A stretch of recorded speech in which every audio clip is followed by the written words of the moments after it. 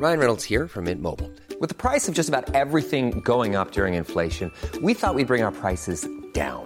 So to help us, we brought in a reverse auctioneer, which is apparently a thing. Mint Mobile Unlimited Premium Wireless. How to get 30, 30, bit to get 30, bit to get 20, 20, 20, bit to get 20, 20, bit to get 15, 15, 15, 15, just $15 a month? Sold! Give it a try at mintmobile.com/switch. $45 up front for 3 months plus taxes and fees. Promo rate for new customers for limited time. Unlimited more than 40 gigabytes per month. Slows full terms at mintmobile.com. There's never been a faster or easier way to start your weight loss journey than with PlushCare. PlushCare accepts most insurance plans and gives you online access to board-certified physicians who can prescribe FDA-approved weight loss medications like Wegovy and Zepbound for those who qualify. Take charge of your health and speak with a board-certified physician about a weight loss plan that's right for you. Get started today at plushcare.com/weight loss. That's plushcare.com/weight loss. plushcare.com/weight loss. Everyone knows therapy is great for solving problems, but getting therapy has its own problems too, like finding the right therapist, fitting into their schedule, and of course, the cost. Well, BetterHelp can solve those problems. It's totally online and built around your schedule. It's surprisingly affordable too. Connect with a credentialed therapist by phone, video, or online chat, all from the comfort of your home. Visit BetterHelp.com to learn more and save 10% on your first month. That's BetterHelp, H-E-L-P.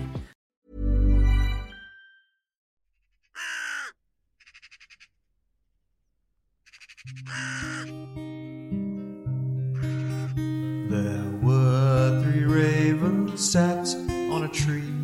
Down a down, hey, down a down. They were as black as they might be with a down. One of them said to his mate, "Where shall we our breakfast take? With a down, dairy, dairy, dairy, down, down." Hello and welcome to the second listener episode of the Three Ravens podcast. Huzzah! I'm Eleanor Conlon and I'm breaking the wax seals of many wonderful letters filled with stories, and reading over my shoulder is my co-host Martin Vaux. Hello. We are really thrilled to be able to release our second listener episode, and it's all thanks to you, the Three Ravens community. Yes, we've had some wonderful stories shared by listeners which we thoroughly enjoyed reading, and we hope that you'll enjoy hearing. And it's worth saying that we've had so many listener stories this time that we haven't actually been able to include them all in this episode, so we've got the beginnings of the next one too, so thank you all so much. Yeah, so they were all sent to us either via email to threeravenspodcast@gmail.com or shared on our social media feeds. So if you have a favourite folktale or piece of local lore that you would like to hear on a future listener episode, please do send it through to those same places. Or you can share them on social media via facebook.com/3ravenspodcast, Instagram @3ravenspodcast, or Twitter or X @3ravenspod. Now, if you've been enjoying the podcast and would like bonus content, including exclusive episodes, the monthly Three Ravens newsletter with magical spells, tarot spreads, folk traditions, text versions of the stories, and of course, all of our episodes completely ad-free, please consider subscribing to our Patreon at patreon.com/3ravenspodcast. Now on to our stories for today. We have quite the variety and another poem to finish off. Oh, lovely. These have all been sent since our previous listener episode. So, should we get stuck in? Yes, so our first story is from Robert, who shared a story with a very useful recipe for removing the evil eye. The story is taken from an old religious text from about 1,500 years ago. It warns against women who are, for want of a better term, busybodies around their neighbourhoods. It goes on to name one as an example, but totally fails to elaborate. A commentator from France, around 1,000 years ago, also reports the story, the oral tradition being what it is. This is not the only version recorded, but this is the most famous. Also, the expense of writing it being how it was back in those days. He certainly was not verbose in how he went about it.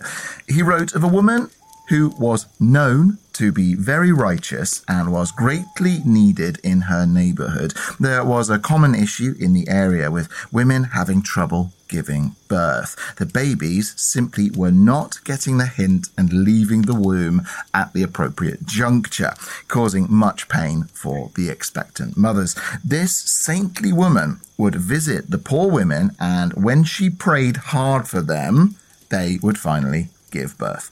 I dare say she received quite a few gifts for her efforts. Now, one day, this angelic woman was out on a visit to a similarly distressed mother-to-be and had a labourer in and around her house. While doing his work, the labourer heard a noise from a back room as if a baby was crying out. Investigating, he found that the noise was coming from a small jar. He could only think to break the jar and see what was inside that seemed so distressed. Yet, when he did, there was nothing to be found, though the noise did stop. Coincidentally, at that very moment, even before our wonderful heroine had managed to utter the slightest prayer, a mother gave birth. Now, the story got around, and the townsfolk put two and two together and realised that the woman must be a witch. She had been cursing the women, then lifting the curse to appear as if her prayers were the cure. Anyway, there's no elaboration of what was then the witch's fate, but quite an interesting story. Wow, I do love an opportunistic career witch, but pretending to be saintly and praying for the curse that she herself had caused to be removed is something else. Robert also shared a wonderful Middle Eastern tradition for removing the evil eye, which is something we'll probably all need at some point or other in our lives. All you need to do is melt 2 lead balls in oil, 1 ball for a man and 1 for a woman, since you don't know who's put the evil eye on you. I see. Then you stir it and revolve the spoon around the cursee's head while saying a prayer, then drop the molten lead liquid into water mixed with salt and lemon. A small explosion will then be heard, and that will destroy the curse. But that's not all of it. You then need to take the solidified lead and tread on it before throwing it out of the house. Now, Robert also sent us the link to a video of this actually being done, which we will share on our social media. It's in Hebrew, but for non-Hebrew speakers, it's pretty clear what is going on. Yes, and as far as I can tell, this video was taken reasonably recently. Okay. So this is still going on today. That's absolutely fantastic, and I love it. Super interesting. Yeah. We also heard from Sabrina, who was inspired by our film club watch of an American werewolf in London, to tell us all about the Fairla, or the werewolves of Ireland. Ooh. Sabrina told us that the Irish werewolf is different from your standard European werewolf, as it isn't really considered a monster at all. Unlike its continental hairy cousins, the Fairla are shapeshifters who are guardians and protectors of children, wounded men and lost people. That's so interesting. According to some ancient sources, the Irish werewolves were even recruited by kings in times of war. Well, as you would. Isn't that amazing? Yeah. Army of werewolves. However, they do exhibit some predatory behaviour quite similar to the common wolf and are said to enjoy the occasional nocturnal raid. Now, Eleanor is positively vibrating with happiness at this story. She loves a heartwarming tale of any kind of wolf, really. I certainly do, especially a kind-hearted wolf that protects wounded people and children. So thank you to Sabrina for that. And if the Three Ravens podcast ever makes it to Ireland, I can sense some tales of the Fairla slipping their way into our storybooks. I would absolutely love for us to be able to do something about the different regions of Ireland or different districts of Ireland. But my goodness, if you think about the number of pronunciations we've got wrong in just doing the English counties. Yes, I think we're going to have to rely quite heavily on pronunciation videos. Yeah, definitely. On the other hand, I love being corrected. Yeah. I don't mean that sarcastically. I'm genuinely amused by how wrong we can really get some of the English pronunciations. Yes, we are really good at getting it wrong. Luckily, our listeners can advise us on this one. Actually, we've got another Irish tale coming up on this episode a bit later on. So it's been a kind of Irish rich listener episode this time. Fun. So, our lovely listener Sam, whose tale of Badbury Clump featured on our previous listener episode, has also been back in touch and has shared some great pictures of various visits. Sam went to Ruthin Castle in North Wales with her family and told us about the grey lady who supposedly haunts the castle. However, Sam thinks her teenage son may have scared off the ghost with his loud footsteps. That's brilliant. And actually a great idea for not being haunted. Scare off the ghost instead. It's very true. Now, Sam and family also visited the Rollright Stones and saw the stone circles called the King's Men. And then you've got the King's Stone and the Whispering Knights there as well. She told us that as soon as you step into the site, it's incredibly quiet with trees hiding and silencing the road behind you. You walk into beautiful views of rolling hills which carry a heavy air of history, Sam says. Now, you can really feel, she says, that lots has happened here, which makes you feel so grounded when you're walking in and amongst the beautiful weathered stones. In terms of age, they are believed to date from around 3,800 BC. Wow. Now, the Whispering Knights are at the end of a grassy path, lined in September with beautiful autumn wildflowers and bountiful blackberries and rose hips. They are said to be one of the earliest funerary monuments in Britain, and the square burial chamber would once have contained the bones of several individuals. The piece of human bone washed out from the chamber was radiocarbon dated to 1,700 BC. Whoa. Now, there are many myths and legends surrounding the Rollright Stones, including one about a local witch, and we talked about this on our episode, but who overheard 3 knights whispering and plotting to kill the king, so turned them into stone. It's an amazing place to visit, though. All throughout the year, there are beautiful wildflowers, fungi, and celebrations to enjoy. And then in the depths of winter, particularly on a frosty morning, that view from the top of the hill across the nearby valleys is an absolute stunner. Oh, thank you for that great account of your visit to the Rollright Stones, Sam. We are dying to pay them a visit ourselves, aren't we? Yeah. I haven't been for a few years. I mean, I haven't been at all. I grew up very near there, and first time I ever went was as a Boy Scout. Really? Yeah, we went on an expedition and heard about the story. Since then, it's been a place of high romance in my mind. Do you get a special Boy Scout badge connected to the Rollright Stones? No, you should. Visited the Rollright Stones and didn't get turned into stone by a witch badge. I feel like there should be a folklore badge as part of Cub Scouting. Wouldn't that be amazing? Yeah. Maybe we should write to the Boy Scouts and suggest it. Yeah, maybe we can present it. Now, the next listener story was very interesting to me as it's from Bury St Edmunds, my birthplace. Catherine wrote to us after listening to our episode on witch bottles to tell us about the Nutshell pub in Bury St Edmunds, which is in Suffolk. It's the smallest pub in England, and while builders were repairing part of the pub, a mummified cat fell out of a wall cavity. Oh no! The cat was said to be cursed, and strange goings-on would happen in the pub at night. The mummified cat was then hung from the ceiling above the bar for protection. Ooh. It's also said that if you're a witch, you won't be able to enter the pub because it's being protected by the cat.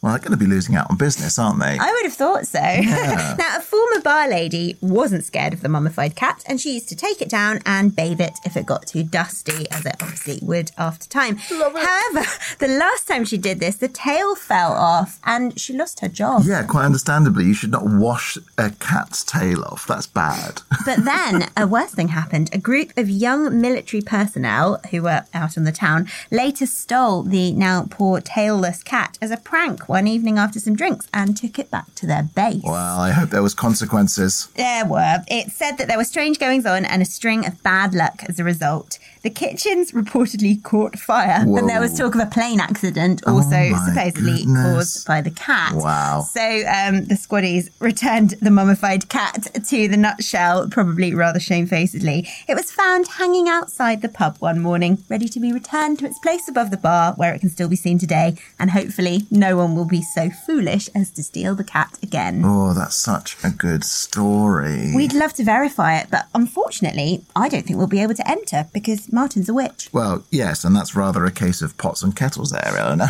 But thank you, Catherine, for checking that out for us. And witches, maybe go down the road to the Weatherspoons instead. My voice at the moment is a little bit croaky, in part because we have been recently doing a play, and the place we have been doing the play was definitely a haunted place. Yes, it was. A school dating from, I guess it was Victorian. Yeah. We were doing a participatory project with some amazing young people. And the school, while being very beautiful with some incredible buildings, was decidedly haunted. And one of the fun things about it was there were 2 ghosts that we encountered. One was spied above the theatre on a balcony while we were performing.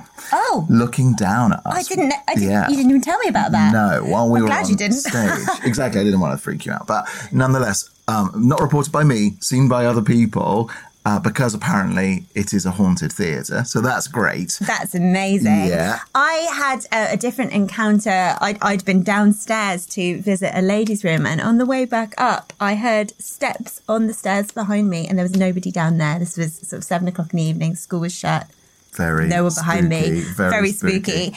And I'm sceptical. But I definitely heard a sound on the stairs behind me. Maybe it was the expanding of wood. Who knows? So perhaps for Christmas, we should send this particular venue, if not a witch bottle, then a mummified cat. Yes. Now, it wasn't exactly a story, but we did have a very interesting email from Andrew after we released our episode about the Ouija a few weeks ago, which started us off on a bit of a discussion, which we'd like to hear your thoughts on as well. Now, Andrew said that he had observed some individuals conflating tarot with Ouija, perceiving them as essentially the same practice. He said that the concept of Ouija as a doorway intrigued him, and that some people he'd spoken to extended that perception to tarot, viewing it as another potential portal to negative influences. I must say, I'd never heard of the two practices being linked, although, of course, they have things in common. I wonder if tarot hasn't been connected to doorways to Satan in the popular imagination, because there isn't an additional force who must be contacted outside the object. The cards themselves and the reader, or the querent, if you like, are the only forces at play. What do you think, Martin? Well, I think, I'm a big defender of tarot and I find it very interesting, but also I'm very interested in old methods of prophecy, because we have lots and lots and lots of early archaeological evidence about different boards and different games being used as methods of telling the future or trying to forecast what's going on in a person's life, or providing us a means of understanding things about ourselves that we previously weren't aware of or hadn't voiced.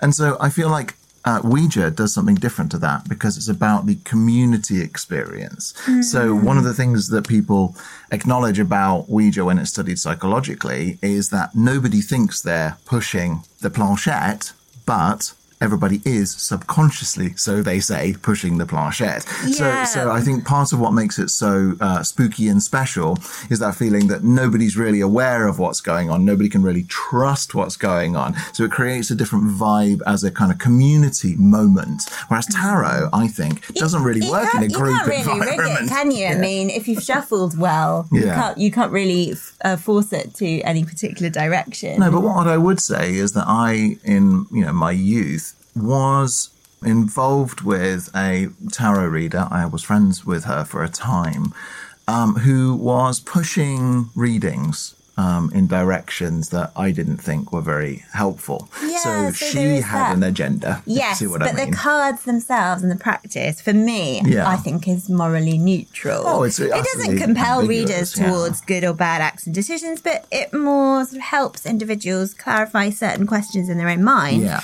I can imagine that some people are a bit wary of the cards representing death and the devil. I think in some of the Ancien Tarot de Marseille, the imagery is actually quite alarming. Yeah. But the more modern decks have much sort of softer images for those cards. Also, often. when we're reading tarot, we're not really reaching out to forces beyond our understanding to ask for help, per se. We're just using the images we've shuffled to create a picture which might help illuminate whatever aspect of life we've asked about. They're kind of thinking tools, aren't they, really? But, I guess there will always be those who fear any form of divination or prophecy. Yes, although a possessed deck of tarot cards is a great idea for a story. Well, you've got to call dibs on it, otherwise I'll use it. And we had a great email from Sophie, who originally hails from Northern Ireland, and she was sharing some of the folklore from the area she comes from. Ireland's folklore, as just mentioned before, is such a rich resource, and we hope we'll be able to visit one day. Yes, indeed. Now, Sophie wrote, I come from a village you'll not have heard of, just outside a town you might have, called Lurgan. Now, I've probably got the pronunciation of that wrong straight out of the gate, but there we are. Now, it stood since the plantation of Ulster, and there's much history to the place, although I must say the people aren't nearly as dour as the saying, a face like a Lurgan spade, would suggest. At its centre, towering over the town, lies Shankill Parish Church. There's been a Shankill Parish Church in the area since 1411, and the current one, with its imposing grey spire, was built where it now stands in 1725. The graveyard bearing its name lies not far away and is even older still, sitting on the spot of an ancient double-ring fort. Its inhabitants include the great and good of the area, such as the Brownlows. They also include the infamous, such as Marjorie McCall, a twice-buried woman. Having caught a fever, her family thought her dead, swiftly burying her for fear the illness would spread. When the grave robbers came calling for her wedding ring, they couldn't get it off, opting to hack the finger off instead. Only this roused Marjorie. It gave the grave robbers some shock, and I'm sure made them pelt off like two men and a wee lad, and maybe even pack the business in altogether. When she got home, though, Marjorie's husband nearly died from shock himself, and they say his hair went white overnight.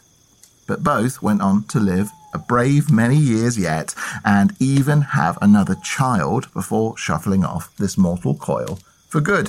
Her gravestone still reads, died once, buried twice. Oh my gosh, that's brilliant. Definitely some inspiration for a future story there. Sophie also told us about Lieutenant Henry Cuppage, perhaps the most infamously unfortunate resident of Shankill Graveyard. He was a soldier in the British Army, and while serving in India was rumoured to have married an Indian princess.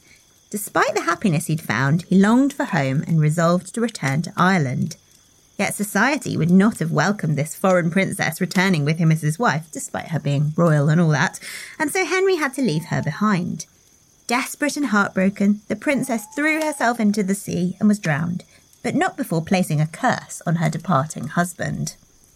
The years went by, and back home, Henry felt the first flushes of love once more, this time with a young woman from Dublin, just down the Belfast-Dublin train line that passes through Lurgan to this day. He sent her a letter asking for her hand, and earnestly awaited her reply. But the first Mrs. Cuppage's curse had followed him, and the whispers reached the ears of his new beloved.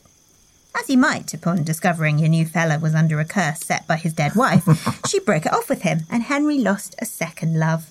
Distraught, he took himself down to the train line and perched on a sleeper, waiting for the next train from Dublin.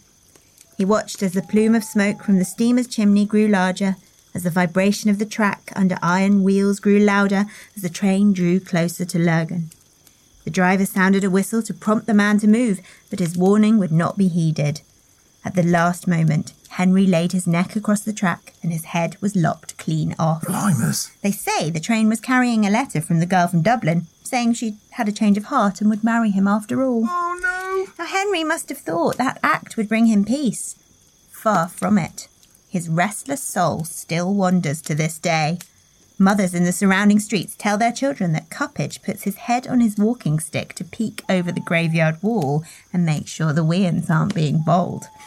But more often, you'll find him walking the tracks at night with his head under his arm, waiting on the mail train from Dublin. Oh, okay. Well, firstly, thank you so much, Sophie, for both of those fantastic stories. But that second one is absolutely awesome. I love this Cuppage headless ghost. I like the idea of him putting his head on a stick to scare children. Oh, it's brilliant. So good, isn't it? So much atmosphere to that, and so much in it with the Indian princess's curse as well. Oh, fantastic. Thank you, Sophie. Great stories, both. We'll finish up today's episode with a story and poem sent in by Andy, who told us about the Belvoir witches. That's spelled not like the animal beaver, but Belvoir. So the Belvoir witches, who hail from Leicestershire, the county of his birth. In 1619, there were three ladies, Joan Flower and her daughters Margaret and Philippa, who worked in Belvoir Castle, which is on the border of Leicestershire and Lincolnshire. They were obviously well regarded by the Earl of Rutland as they were allowed to live there. That is, until 2 of the Earl's sons died under mysterious circumstances. All 3 ladies were dismissed and arrested for witchcraft. They were taken to Lincoln Castle to be sentenced, but Joan died en route after choking on a piece of holy bread. Margaret and Philippa were hung from the walls of Lincoln Castle. Now, Andy was so taken by the story of the Belvoir witches that he took a trip to follow in their footsteps. On the anniversary of Margaret and Philippa's deaths, he started in Botsford and drove to Ancaster to visit the church where Joan died. Apparently, if you could say the Lord's Prayer while eating and drinking holy bread and water, you could prove your innocence. But sadly, Joan couldn't and choked on that holy bread. Now, the church is on a crossroads, so I'd imagine that's maybe where she's buried. The 3 were made to walk all the way from Belvoir to Lincoln along the Great North Road in the middle of winter. Brutal. Philippa and Margaret were then locked into the cells of Lincoln Castle, which are built within the walls facing the cathedral. It's a low 2-floored tower called Cobb Hall, and after sitting quietly in it and looking at the iron ring still in the walls and the ruts left by the heavy chains, Andy told us it is a soulless, dark, cold and miserable place. There's another larger tower further around the castle wall where all those who died were buried. Now, interestingly, in the village of Botsford, which is in the Vale of Belvoir, is this magnificent church of St Mary. It is one of the largest village churches in England and has a very large spire that can be seen for some distance. It's also known as the Lady of the Vale, and within its walls is the tomb of Francis Manners, the 6th Earl of Rutland. The tomb is very grand and contains the bodies of the murdered sons, along with an inscription that is believed to be the only one of its like in an English church. The inscription reads, "Both who died in their infancy by wicked practice and sorcery." That's so fascinating. It's also worth saying the spelling of sorcery in this instance involves a Y and an E. Yeah. I love that Andy was able to trace the journey of the witches and also the so-called witches, I'm going to say, and also find that great inscription in Botsford Church. I think one of the best things about digging into local legends is finding these little points of history where you can make the connections. Yeah, definitely. I mean, I'm hoping that in our various trudgings about between places to explore and find them and poke through them, other listeners like Andy might be a bit inspired to go and visit some of these places and wander around them and perhaps, retrace some of these journeys, because we always find it quite interesting. Well, not just quite interesting, I'd say quite profound when we go and have some of these experiences at the very least. Yeah, being able to walk in the footsteps of people from the past, especially when they've got these connections to pieces of local legend, is so amazing. And in a case like this, when you're talking about women who are being accused of witchcraft, it opens your heart in a different way, I think, because very often there's a tragedy that's completely unconnected to the women who've been scapegoated for what has allegedly happened. And I think, the fact that this is engraved in stone, perpetuating this myth. And it's quite likely, high infant mortality rates. They probably just died. Yeah. And these poor women were sort of accused of it. But yeah, you're right. Sorcery engraved in stone forever. And he also shared this poem by John Herrick, published in 1797. So, smack bang in my period. As a romanticism obsessive, this is right up my Strasser. And this is inspired by the legend of Black Annis, or Cat Anna, as she's also sometimes known. Now, spoiler alert, I'm going to be telling my own take on Black Annis during season 3. Coming up.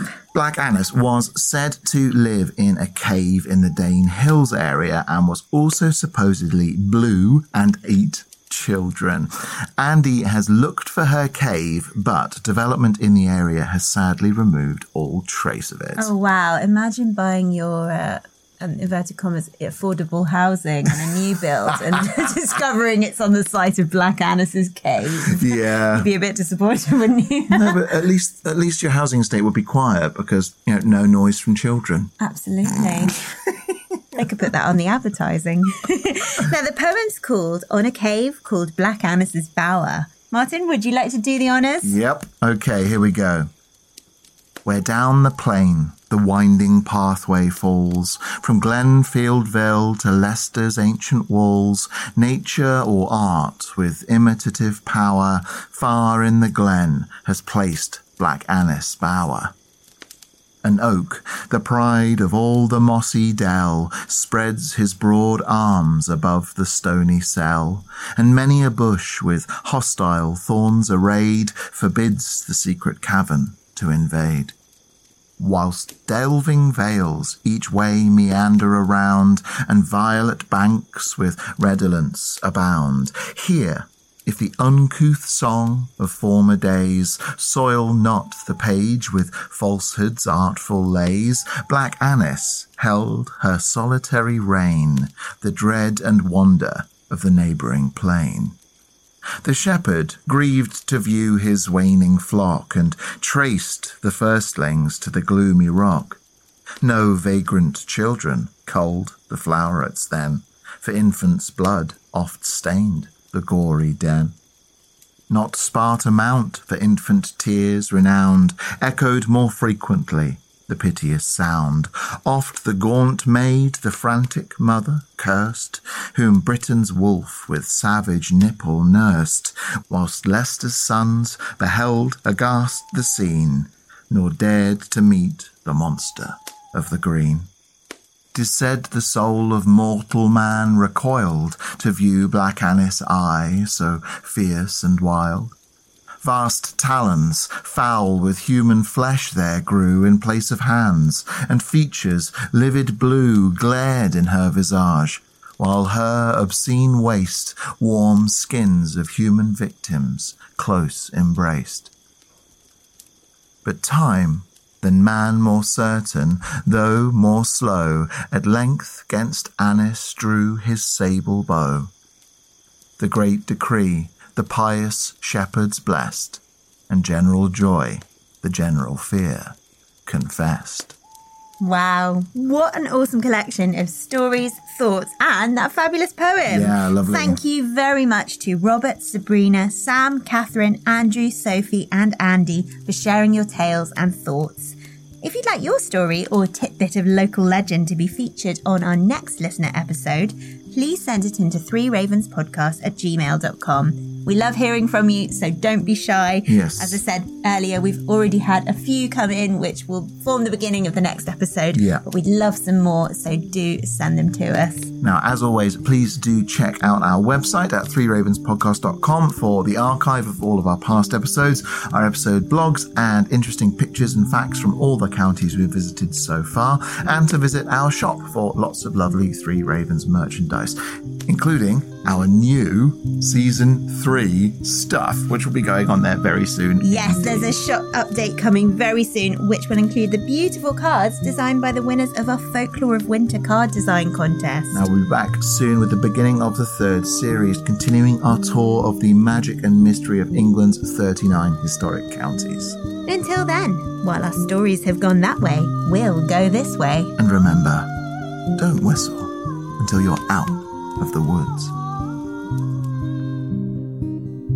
Our theme song is the traditional folk ballad Three Ravens, performed by Eleanor Conlon and Ben Harbour, and our logo was designed by Ollie James Dare.